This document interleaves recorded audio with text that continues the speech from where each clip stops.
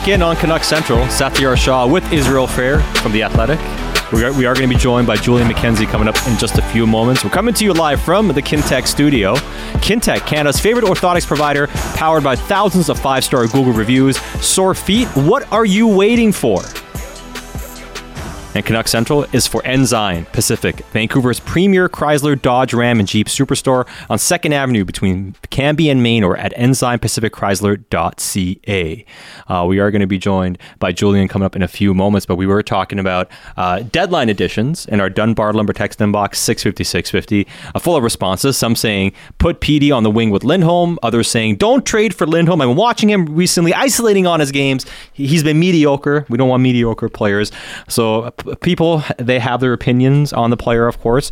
But I think Calgary is a fascinating spot because they, in many ways, hold the keys to the trade deadline. Like, 3 of the best trade targets are on their team in many ways. Again, so we don't know. If he is, of course, he shoots up the list.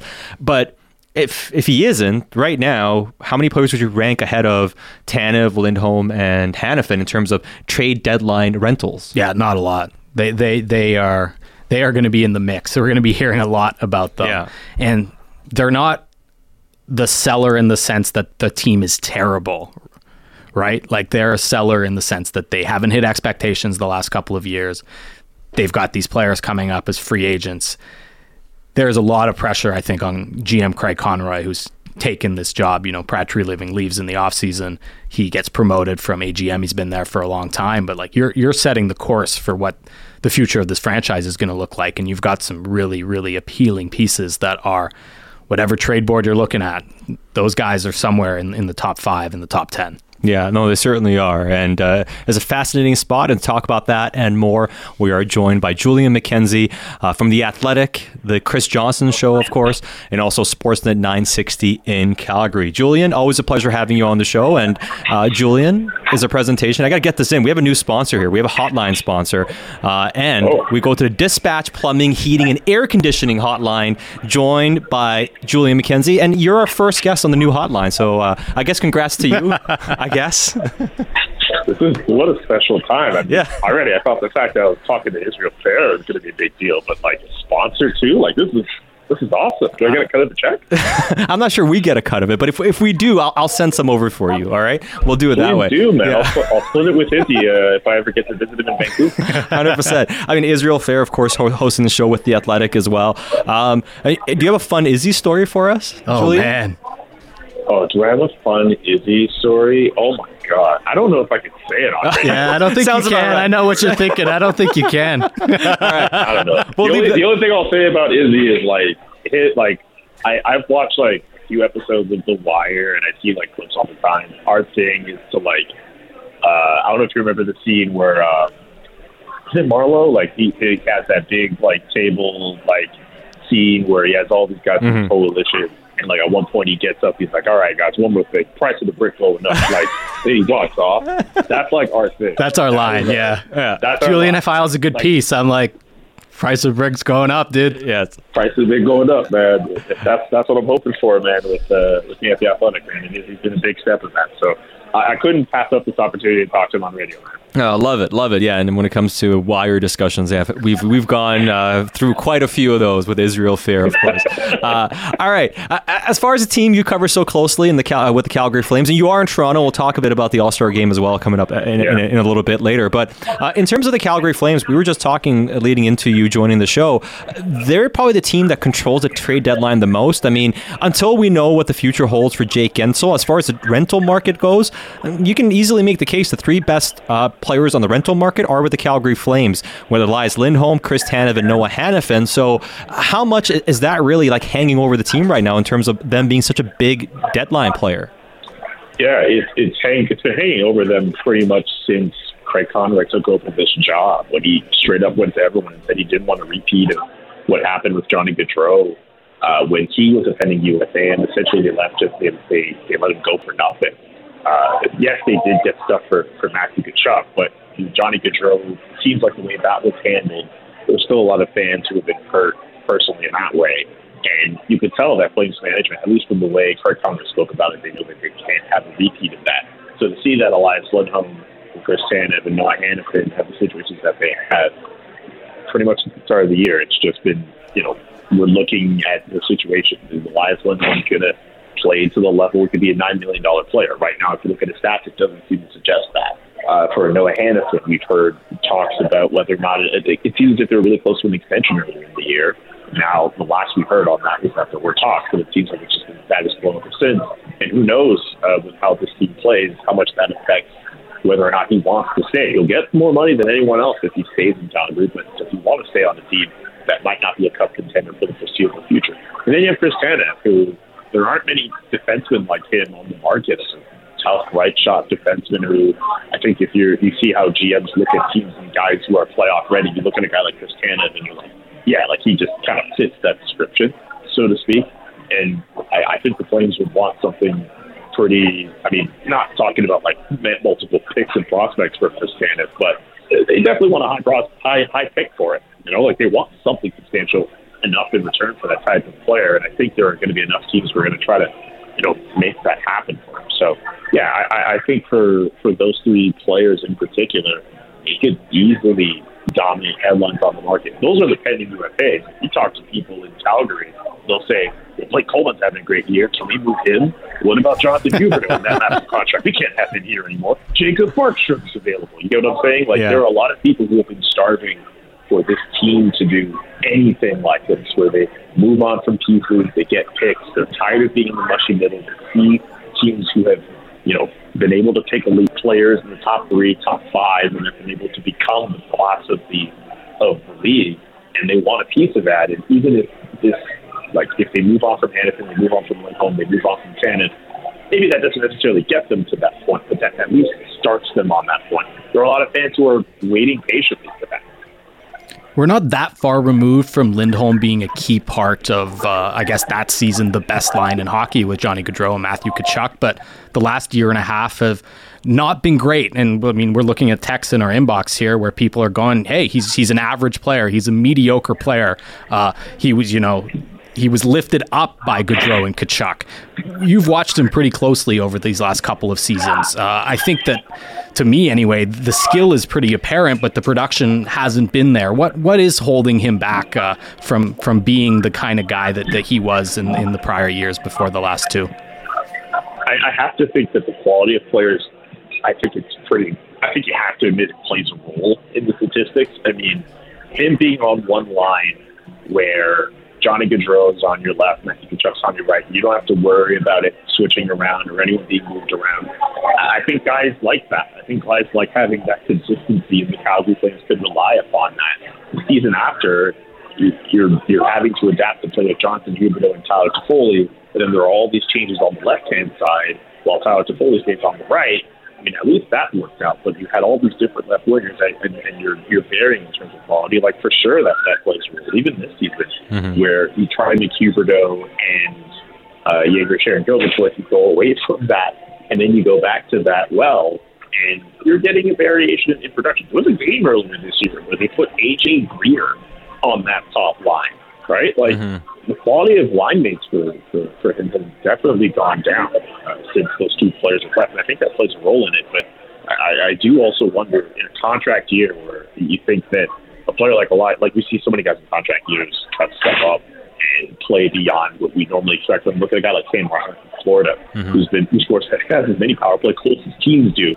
But for a guy like Lindholm, it just has not happened. For a guy who made it known to everyone that he wants to stay in Calgary, and I think that was pretty clear to me that he wanted money to go beyond $8.75-9 million for his next contract. He hasn't played like a guy who deserved that. But I also think that while his skill set as a good defensive forward while trying to create some offense, I don't think it's been there in some ways and needs to be there, and that's playing towards that decline.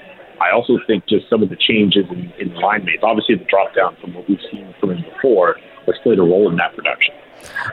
In terms of the contract for him, I think, the conversation around him a year ago was, is he going to get $8.5-9 million per season? Is he getting a monster type of contract? It's been a couple of tough years, but in terms of what his market might be here, do you think he's still very much looking for that same type of payday, or do you think there might be some realization, that may not be coming? Not in Calgary, obviously. That's a good question. I can't help but think that if you have, two goals in the last how many games, and you're going to Craig Conroy, and you're trying to be a $9 million player, I don't know how that conversation's going. I don't think that's going in favor of Elias Lindholm. It seems as if there hasn't been that much in terms of conversation lately. There was a lot of talk around the beginning of the season, around training camp, but we haven't really heard that much of talk since.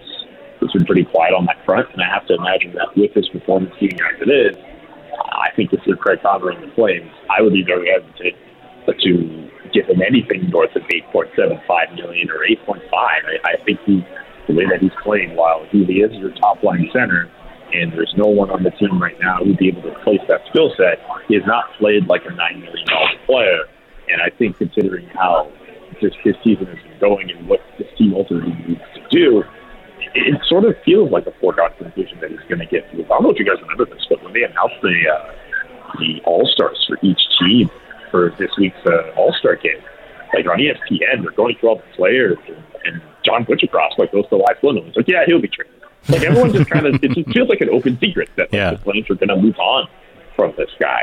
And it's probably the thing to do, considering that they need picks, they need prospects. And I know I put the article today about trade proposals and all that. And I can imagine that some people probably view them as optimistic, considering what his play has been like this year. But this is the guy the Flames need to hit a home run on in terms of a good return. Like a Noah Hannafin, you can get a modest return for him. Chris Tanev, you get a high draft pick, and then you get a prospect coming back the other way. I don't think you're expecting a million stars for him.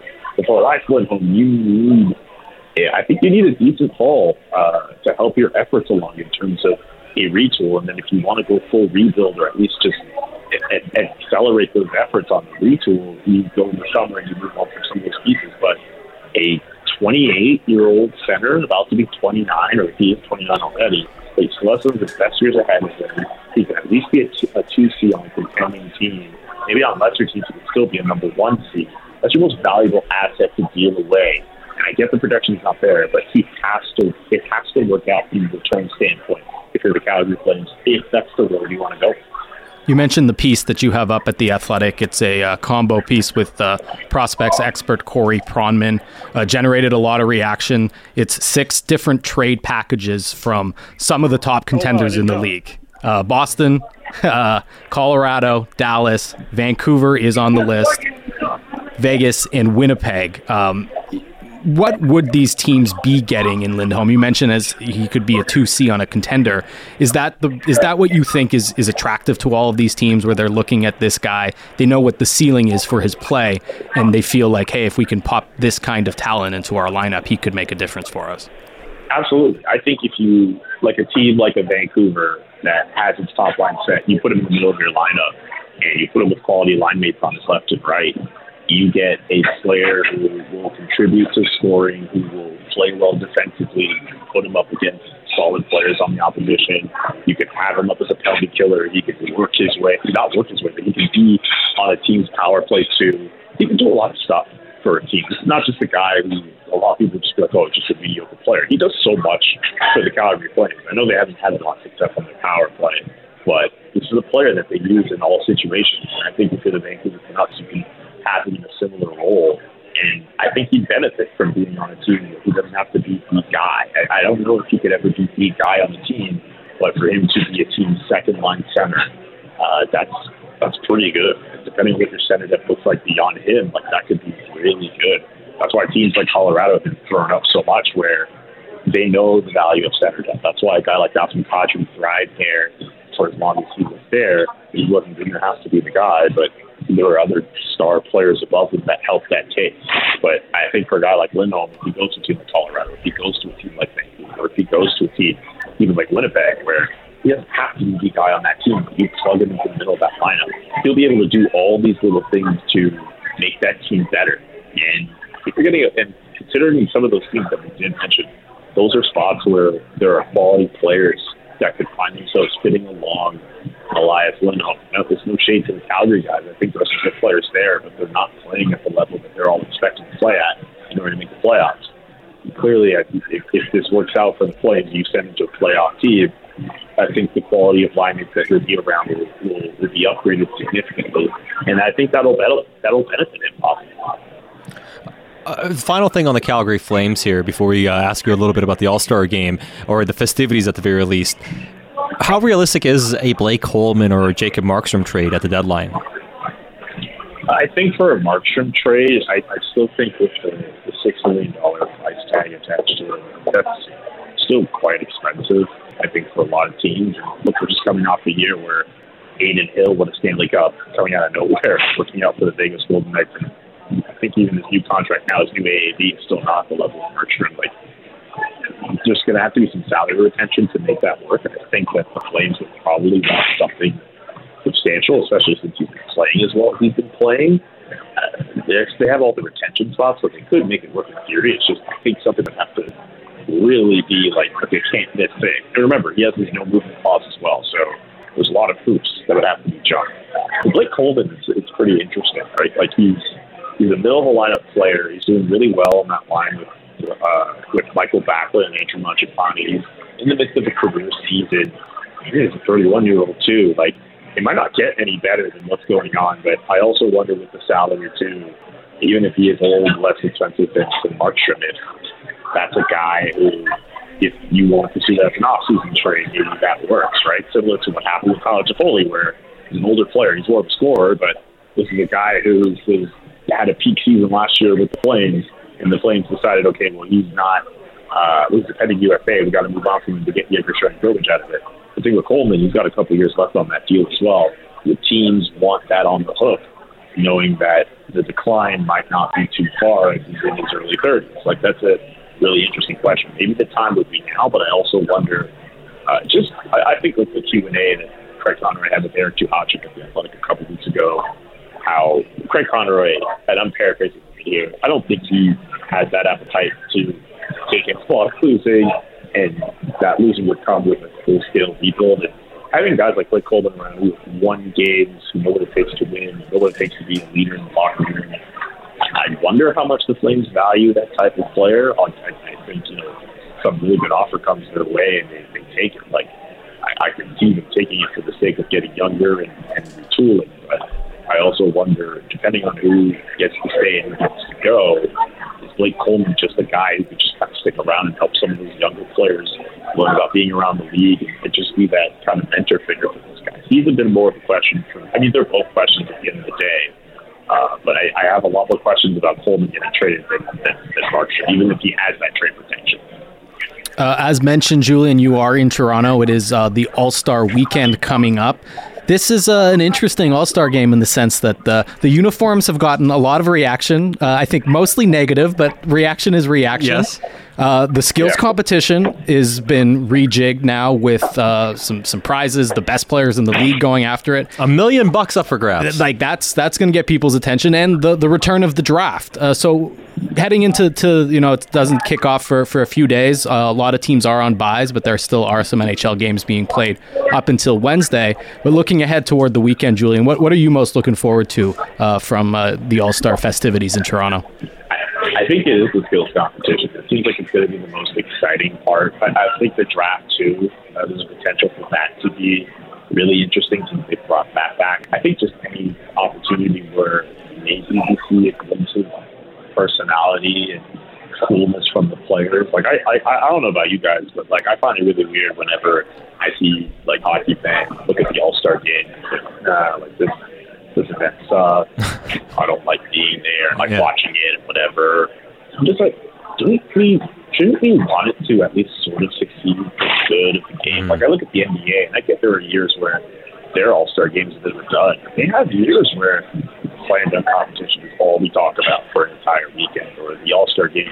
Even if some of the guys don't play, there are bursts of moments where guys are going at each other and trading buckets back and forth. And even if the scores aren't particularly high, like, you see some of the best players like really show off, and it's like a really cool thing. There was a time when Major League Baseball, their All-Star game matters to the point where it dictated home field advantage of the World Series. And, like, it wasn't a perfect thing, but that was still something that the players could get up for, right? Especially if you were on a good team and you felt you could go all the way that year. Like, I think it'd be really cool if, like, the NHL had something that there's like a really good product with the All-Star game, and they've had that before. But I think lately it's just kind of like been in need of some kind of jump and some kind of new creative measure to make it work. And maybe there's an opportunity there this year with the All-Star skills competition and having everyone compete for $1 million. I don't know how the game will go. It seems like feel like a lot of my colleagues are kind of already like consider like a washout. Like they're already expecting it to not be as exciting, but also it's in the middle of the day on Saturday, and it's all these like 3-on-3 games and whatnot. Like, all right, whatever. It's not going to be a big deal. But if that skills competition works out like that would be really fun. Mm-hmm. I imagine that some of the other topics du jour when it comes to the entire world, like Hockey Canada, that obviously cloudy media day and stuff like that. But in terms of the actual game, like with skills competition, if that ends up being a winner, and that gets brought back for how many years? Like, that's a big deal, and that's going to affect the players too. Like, I mean, we've seen like Jack Hughes and like trying to keep himself healthy to compete. That's a good thing that players are into. Like, you have to find stuff that players will ultimately care about, so that way, like, yeah, ultimately the fans can feel that, and then they enjoy themselves watching it wherever they're at, whether they're there or whether they're watching from home. Like, ultimately, I'm not saying like the All-Star game has to work to save the league, but I think it'd be good if it did. Absolutely. I mean, hey, any increased revenue streams for the league is a good thing, and also just something that's a bit more entertaining, right? Hey, Julian, we won't keep you any longer. Thanks so much for your time. We appreciate it. Enjoy the festivities in Toronto, and we'll go down the wire a bit more the next time you join us. Sounds good. Sorry for all the noise at this dinner place that I'm at. It hasn't impeded this at all. No, man, it's all good. We got you. Thanks, man. Thanks, Julian. Thanks, guys. Price of the brick's going up. It's gone up. After that call, it's gone up. And that is a hotline brought to you by Dispatch Plumbing, Heating, and Air Conditioning. The first call, the only call. It was good stuff there from Julian. Now, hey, we are up against it. We got to take a break. It's Satyar Shah with Israel Fair. Don Taylor joins us next on Sportsnet 650. Talking all Canucks all the time. It's Canucks Talk with Jamie Dodd and Thomas Drance. Subscribe and download the show on Apple, Spotify, or wherever you get your podcasts.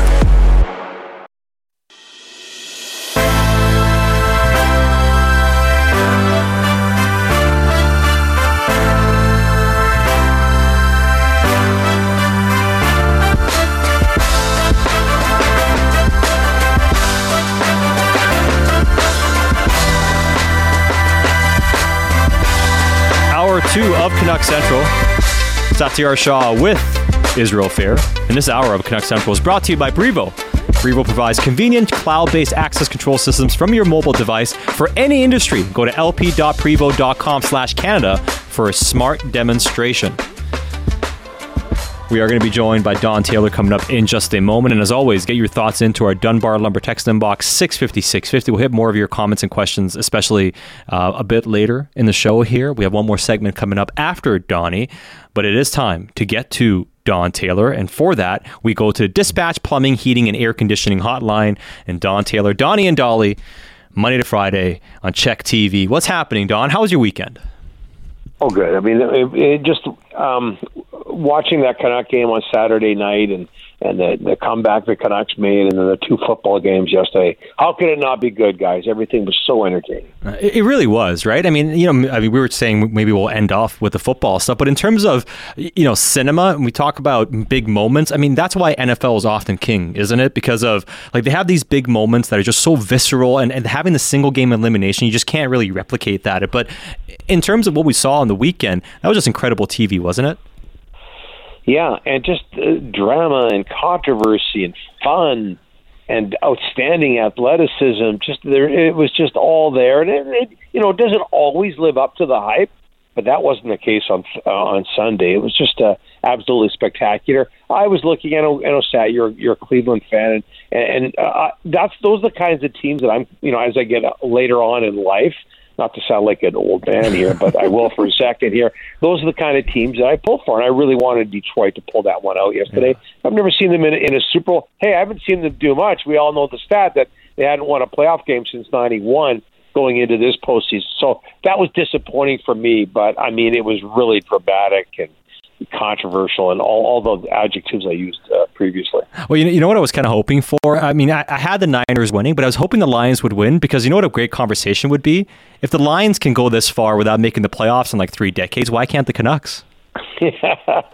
Everything comes back to the Canucks, right? Exactly. Hey, but look, the Lions would kill for the kind of success the Canucks have had, making to the league final, if you will, a couple of times since '91. So they would love that. But that's just I go way back with the NFL and remember a lot of the old players there, and they've just been some great players as well, like Alex Karras and Bobby Lane, and of course Barry Sanders and Billy Sims.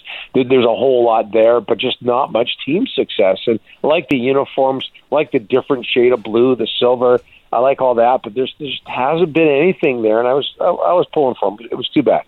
The last time we saw the Canucks on Saturday, I guess they were in the 49ers position where they had they had a big lead big lead to overcome, and they did. It's been just that kind of season for them, Donnie. They every time that they get pushed, they seem to respond. I know it's Columbus; they're certainly not the greatest team in the league, but that must have been a pretty good way for this team to head into the break, even if it was far from their best performance.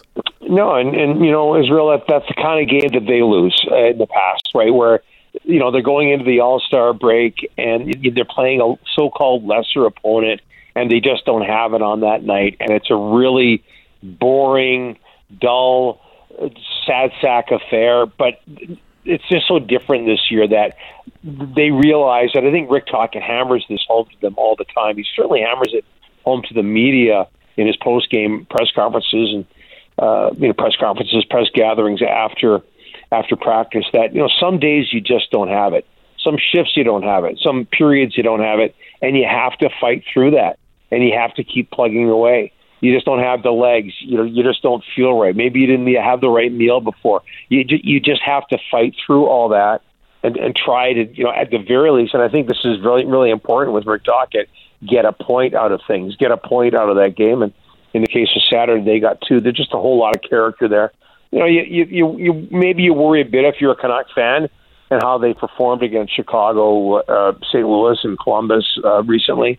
But that's all going to change. The schedule gets a lot tougher. I'm really looking forward to it. As well as they've played, I think the toughest part of the schedule is yet to come. I have a feeling that there may be a little, it's hard to believe I'm saying this, but maybe a little bit of blasé right now with the Canucks and the schedule. And like I say, that's going to change. It's going to be really, really interesting and hopefully exciting for Vancouver fans. Yeah, it's as memorable a stretch run as we can think about for the Canucks coming back after the All-Star break. And it all leads up to the trade deadline as well, and that is fast approaching. And you and Rick today had Elliot Friedman on the show, and he mentioned that Canucks obviously looking to get better, trying to add a forward, maybe even a defenseman. And we know about Kuzmenko, obviously, that his name's been out there. Elliot mentioned that perhaps Chicago is a team to watch for him, but he also brought up Nikita Zadorov. And I know Rick got word from Dan Milstein afterwards and said Milstein doesn't expect Zadorov to get traded. But what did you make of that? And what do you think about that whole idea of could Zadorov be a player they actually flip instead of keeping for the rest of the season? Well, it is really interesting. We remember him getting benched recently, and I'm wondering, and you're starting to hear the odd thing. I'm wondering how happy they are with him. And I don't just mean on the ice. I wonder how he's meshing in that room. And I know some people who, I don't know what phrase to use, who don't believe in the room, and what's the big deal? That's old hockey culture. And I'm not so sure there's a mesh there right now. Maybe that changes. He adds so much in terms of size and the willingness to drop his gloves and to be aggressive and all that. But I'm just wondering. Sorry, guys. I'm wondering if the fit is there with him, and that's something we haven't talked about. Maybe you weaken the blue line a bit, Hughes plays half the game anyway, and close to that is Hronek. Maybe you weaken the blue line a bit in order to strengthen the top 6. And keep in mind that Zadorov has moved around quite a bit. I put it this way: nothing would surprise me right now. But I think this latest development that, hey, maybe maybe they, I don't know, what's the expression? You borrow from Peter to help Paul, whatever the expression is. Yeah. Okay, something like that, something biblical that I didn't pay enough attention to when I was a kid. Anyway, so that maybe that's a possibility that we didn't think of, and Rick and Elliot were talking a lot about that today. But the Kuzmenko to Chicago rumors seem to have some legs as well.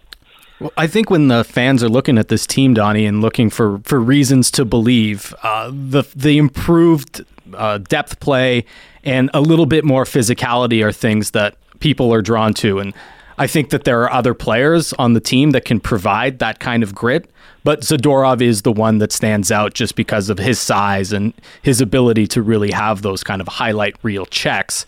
I think everything that you said is fair about maybe some of the off-ice stuff, but yeah. I guess, do you think that the Canucks have enough of that physicality should they move off of Zadorov? No, and I go back to, and I talk about this a lot, and Sat, you know this, that I talk about that game against Vegas last year. Mm-hmm. Vegas comes into town. This is on their way to winning their first Stanley Cup late in the regular season, and man, Rick talked. It sounded like he was the president of the Golden Knights fan club, and what he talked a lot about was the physicality and just the size and the relative mobility of the Vegas blue line, mm-hmm. and he sounded jealous. Yeah, and I think Zadorov, was a move. Same with Soucy, same with Cole, was a move to get there. And so, as much as I say that, given what we know, maybe we wouldn't be surprised with Zadorov moving on. I just go back to that press conference, and I wonder if I can see that happening. That post game interview with Taka. I think he's got pretty close. Realistically speaking, he'd love to have 6 Quinn Hughes. Don't get me wrong. Yeah. Or maybe Quinn Hughes, 6'5" Quinn Hughes, 6 of those.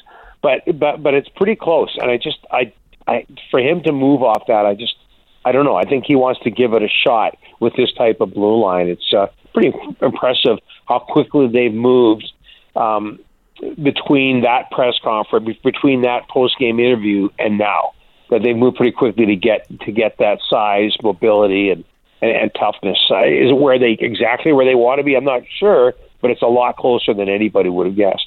And also a reason why people should not expect a Tyler Myers move for all those reasons you outlined. Having a big defenseman, he's a righty defenseman as well, and for any thought of perhaps him getting flipped, that's why you wouldn't expect that, because of what you just mentioned about Rick talking and what they want to have on the blue line. As far as Kuzmenko goes, though, Chicago, a new name, we've heard, a new team, but I think the point here, and I know Elliot mentioned Nashville, we have heard that as well, that it was out there for a bit. I think if we're expecting the Canucks to do anything, it's not going to be most likely Kuzmenko getting traded to, say, Calgary for Lindholm. It's going to have to be they trade Kuzmenko elsewhere, get the space to go and do other things. That's what it looks like, doesn't it?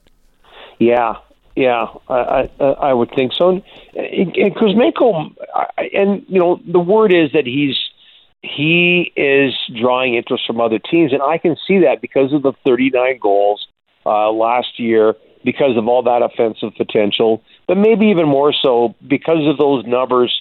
And he's only got 1 year left in his contract. Take a chance on him, at what he's making. What is it, 5.5 per as a cap hit? You got 1 year left if it doesn't work out somewhere else. But I could see somebody else who might have trouble getting to the floor next year, taking a chance on him and that offense potential. And say working with a guy like Bedard, you don't know what could happen there.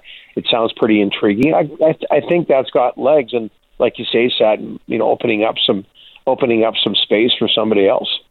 When you look at the overall body of work for this team in the first half of the season, there are obviously a number of places where there have been some standouts and there have been a lot of improvements. I'm curious, though, from your perspective, if you were to power rank these 3 things in terms of importance to where this team has gotten to this point.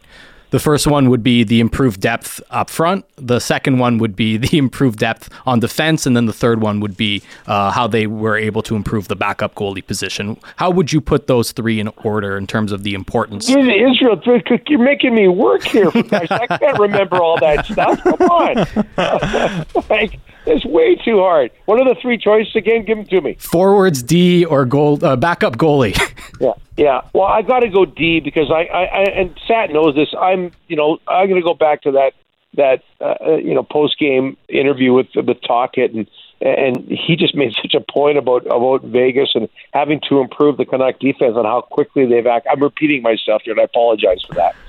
But I'm going to go with the D just because I didn't think that was possible. It's pretty impressive how big and relatively mean and mobile they've gotten in quite a short period of time. Of course, they always had Hughes there, and have added Hronek as well.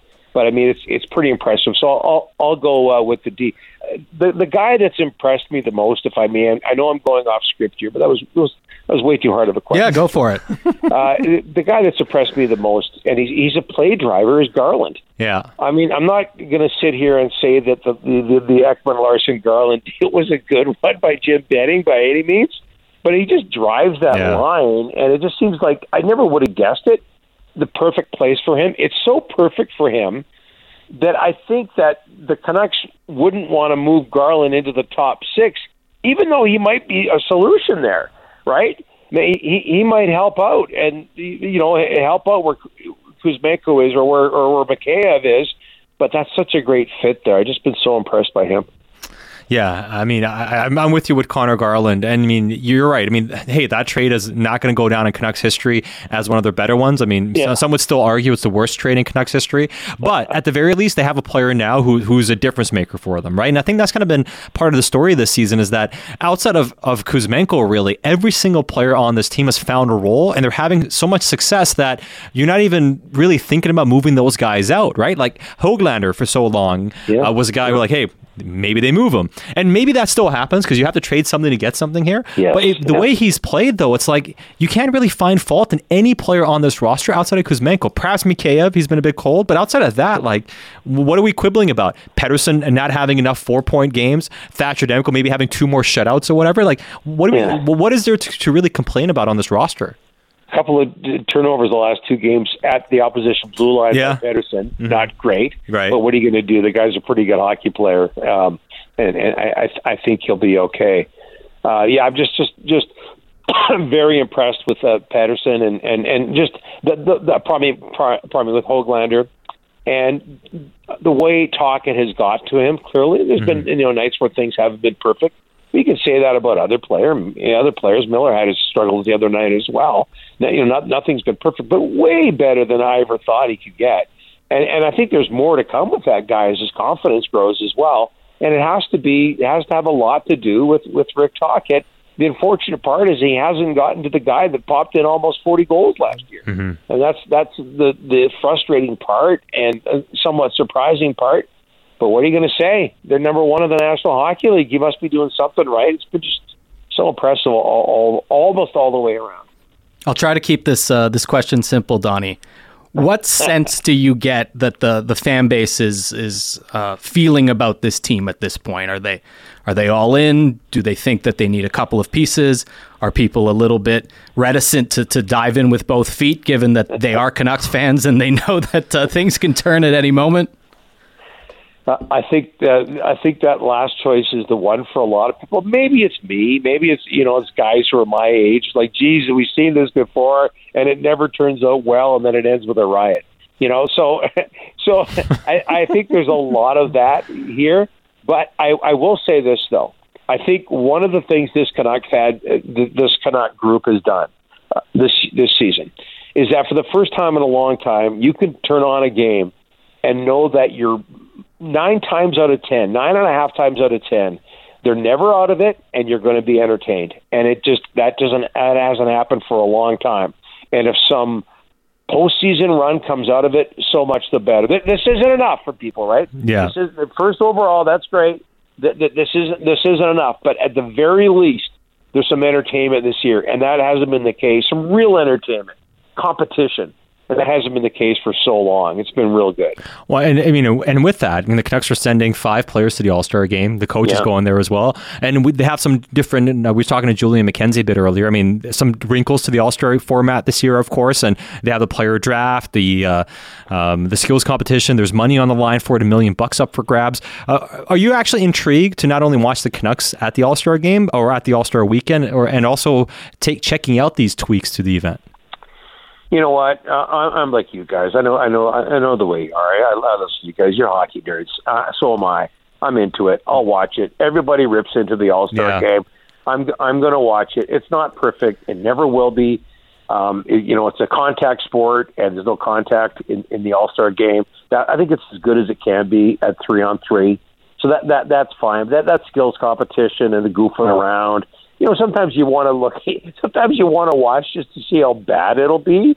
But I don't care. I'm a hockey nut. I'm a Canadian. I'm going to be watching it. I'm just fine. I am intrigued by the new old tweaks. A lot of the skills remind me of the old Showdown show. You guys won't remember, it's from back in the 70s. But so I'm intrigued by that. It would take a lot for me not to tune in. Yeah, I'm with you, especially this year. And I think the guys are going to be pretty jacked up to fight for that money for the All-Star, for the skills competition. Like, I think we'll see some players actually care about that. There's money on the line. So, well, yeah, I'm not so sure. We talked about this today a lot on the show. But, the $1 million up for grabs for a guy or, a vacation in Mexico. I'm sure there's a lot of guys who wouldn't mind vacationing right now.